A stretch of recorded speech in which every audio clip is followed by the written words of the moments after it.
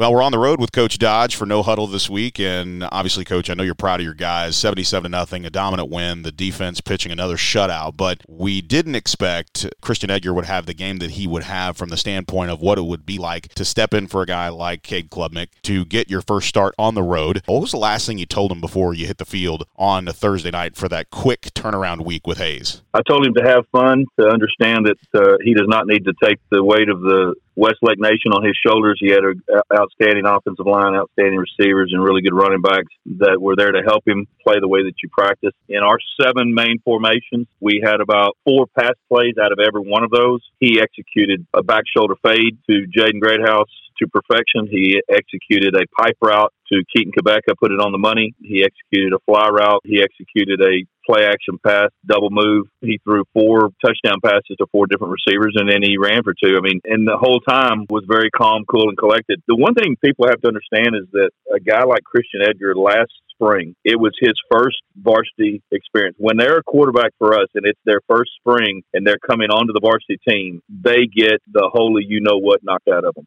They get blit, they get hit. There is no red jersey, just like Cade did, when he was a freshman going into his sophomore year, just like Taylor Anderson did when he went into his junior year, just like Sam Ellinger did when he was a freshman. All of them have to put in that, and that's the reason that we do that. So when it comes your time, you've been in that blender before. We crunched the numbers and completed 10 of 11 passes and then ran 4 times. So in 14 plays, he had amassed over 280 yards of offense and 6 touchdowns. Yep. So he had himself a half of football. But what we didn't expect was to see Paxton land so quickly, and we saw him succeed as well, 5 of 5 through the air. Talk about what your relationship with Paxton and how it's grown over the last week in preparation for his first varsity action. Well, Paxton is another guy who he ran track for us in the spring, and then he was with us during quarterback training. We moved him to third period during the spring. He went through spring football practice. Paxton, really the reason he got the nod over some other JV quarterbacks is that he is the one by far that understands what we're doing offensively at the line of scrimmage,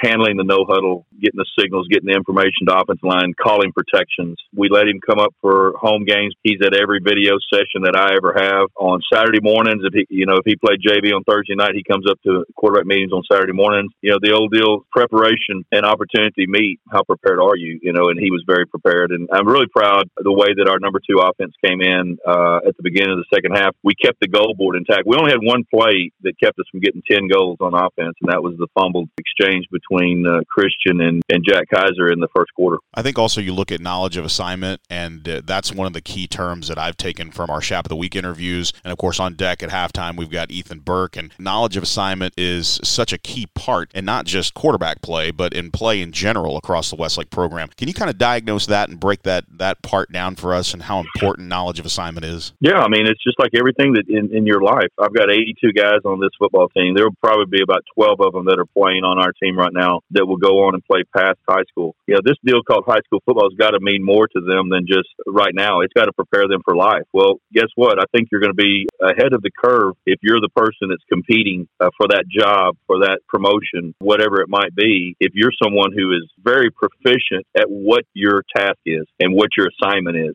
Our kids are smart kids. They understand that why would a coach put me on the field if I don't know what to do over someone who never misses their assignment. That's something that's just kind of ingrained into our kids. A guy like Paxton Land is figuring out how can I most quickly get on the field? Well, I know what to do. He stepped in and he threw his first completion was a sit route. He read it perfectly. The rover to the boundary, went outside the vertical stem of number 2 and he went to the inside receiver. The next throw he made was a touchdown pass versus cover 0. He ran the ball a couple times well in the absence of Cade. And let's don't make any bones about it. Our leader is nicked up right now. But it sure is nice to have a couple other quarterbacks that are practicing and playing at a high level. And I can't wait to get on the field with them on Friday night to watch them perform again. Numbers don't lie, Coach, and let me throw some at you. Outside of the 77-0 loss, outside of the 4th straight shutout, here you go. 11 touchdowns, 8 tackles for loss, 3 sacks, 3 fumble recoveries, 2 interceptions, and 2 turnover on downs. And the 4th down stop, to me, was one of the defensive plays of the game, if not the defensive play, is when you have your second and third team guys in there on 4th and goal from the 4, and they come up with another sack fumble. And I think it's indicative of the relationship with the goal board that puts us in that moment up 70-0, and your defense is still responding.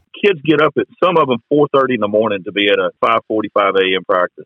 Our coaches, these men that are part of Westlake football, they grind, just like a lot of teams. We haven't cornered the market. But, we work hard. When the guys that sometimes don't get to play as much as we'd all like for them to get to play, well, guess what? Their antennas are up. They don't want to be the ones that let the goal board down, so to speak. I'm really proud of the way that they played. Yeah, a lot of firsts last week. The first touchdowns for guys that have been working hard in your program. I think of Alex Palazzwali. I think of Trevor Sabraco. All those guys that get an opportunity to play, some guys that you've pulled up. We've talked about the collective, but one of the things that I always enjoy, and you mentioned this in Quarterback Club quite a bit. In fact, it was so evident that we had to bring it up on TV last week and on the radio as well. The response when guys like Alex Palazzwali gets a touchdown. The response when the 2s and 3s make a stop. Water flying on the sidelines, everybody jumping up and down, and I put it in a word, and it's engaged. No, it's very real because, this is one of those teams. We talk with them all the time, is we don't have any room in our locker room on our sideline for cool people. You see it all the time where the starters get taken out and they sit over on the sideline and they look into the stands and they're more concerned with, are they on the Jumbotron or whatever. And these kids aren't like that. When you can't keep them where they're supposed to be because they want to be right there at the edge watching the defensive players, the offensive players play. And definitely when our 2s and 3s get in, the kids that start are so fired up for them. There's a tremendous respect for one another on our team. Everybody has a role. Right now, I can honestly say we got an 81-man roster, and all 81 of them are fulfilling their role. Some of their role right now, Tommy McIntyre, guess what his role is? His role is to get well. Well, guess what he does during practice? He works his tail off with our trainer. Right now, the role of Cade Klubnik is to get well. That's what his role is right now, plus being a leader, and helping me get an extra set of eyes on these young quarterbacks. It is a very engaged team. We talk to them all the time about don't let anybody that comes to watch us play. When we played Bowie, there were 10, 11,000 people at the stadium. Don't let anybody that comes to the stadium have more care about what happens tonight to us than we do. Happy to say that our kids really care a lot about what's going on. On to Akins, which is homecoming. I know it's one of your favorite weeks to coach in, but at the end of the day, this is a new Akins team. Obviously, they've got a lot of familiar faces, but a new head coach, and obviously, Humberto Garza has been a mainstay in that program. But Joey Sachs takes over this club, and all of a sudden, they are moving the ball well. They move from a spread offense to a slot T, wing T, and Michael Abada, the quarterback, seems to have picked up this offense quite well, and they've been able to move the football on some pretty good people and pick up some wins along the way. Your thoughts on Ibarra's transition into his senior season? You faced some of these guys last year, but what's different about him now with a new offensive look? Their offensive coordinator had some Hayes ties, and Les Go and those guys did such a fabulous job of going in and out of the slot T, wing T, and then going into spread. That's what Akins does, because Akins has some really good athletes. Anybody who went to our district track meet last year will tell you that Akins has got some good-looking athletes. They've got a few of them back from last year. I tell you, their secondary last year, in the 14 games that we played all season long, that was probably about the fourth best of 14 teams that we played. Secondary, we played all year long. And then Coach Sachs, what a fabulous job he's done in a short amount of time. I've been able to catch some of the things that they've done, that the local channels have done on Akins, and really impressive. They've got 4 wins right now with 3 games left. They got a chance to have one of the best seasons that they've had in school history. Sometimes when we play Akins, there's not a whole lot left for them to play for. This team is still playing for a playoff spot with 3 games left. And you got some all-district guys back on that defensive side of the ball, guys that we know. And you talked about Darius Peters, Anthony Tijerina. These are guys that can flat-out play. What are you telling your young quarterbacks in the offensive front? What's the meetings like this week about preparing for their defense? Because one of the staples of having a good offense and being able to transition into a different look and being in the hunt this late is the ability to play some defense as well. Well, we prepare them for what we see, and we've had a really good week of work on what we see. They're not a whole lot different defensively than they've been in the past. They will bounce in and out of a 3-down versus a 4-down look, but we've also got our kids ready for if they just get off the bus and they decide to go 7 in the box and go straight 0 behind it. That's always something that you want to be aware of, you want to be ready for in case that happens, and we will be. 31 consecutive victories here at Westlake. I know 32 is something that you'd like to have at the end of Friday night's homecoming game with Akins, but you look at the history, folks. 2002 to 2003, Carroll went 31-0. 2004 to 2006, Carroll went 48-0. Westlake from 2019 to 2021, 31-0, and again, hopefully 32-0, Coach. And I know that history is a big part of your program program, telling the story of not only your opponent to develop that respect and maintain it over the week of practice, but also telling your own story about how important it is to protect a tradition and a culture that you've helped grow and develop beyond what it already was. And I can't count how many times you've said this over 8 years, that there's a lot of good that came before us, and a lot of what came before us is what made this possible. But what does this mean to you? We're treading on some very historic ground here. I love Westlake. When I was a young coach, I was married into the family, so to speak. I learned at a very early age as a coach, what Westlake was all about. And so when I got the chance to come back here, gosh, mighty, you look at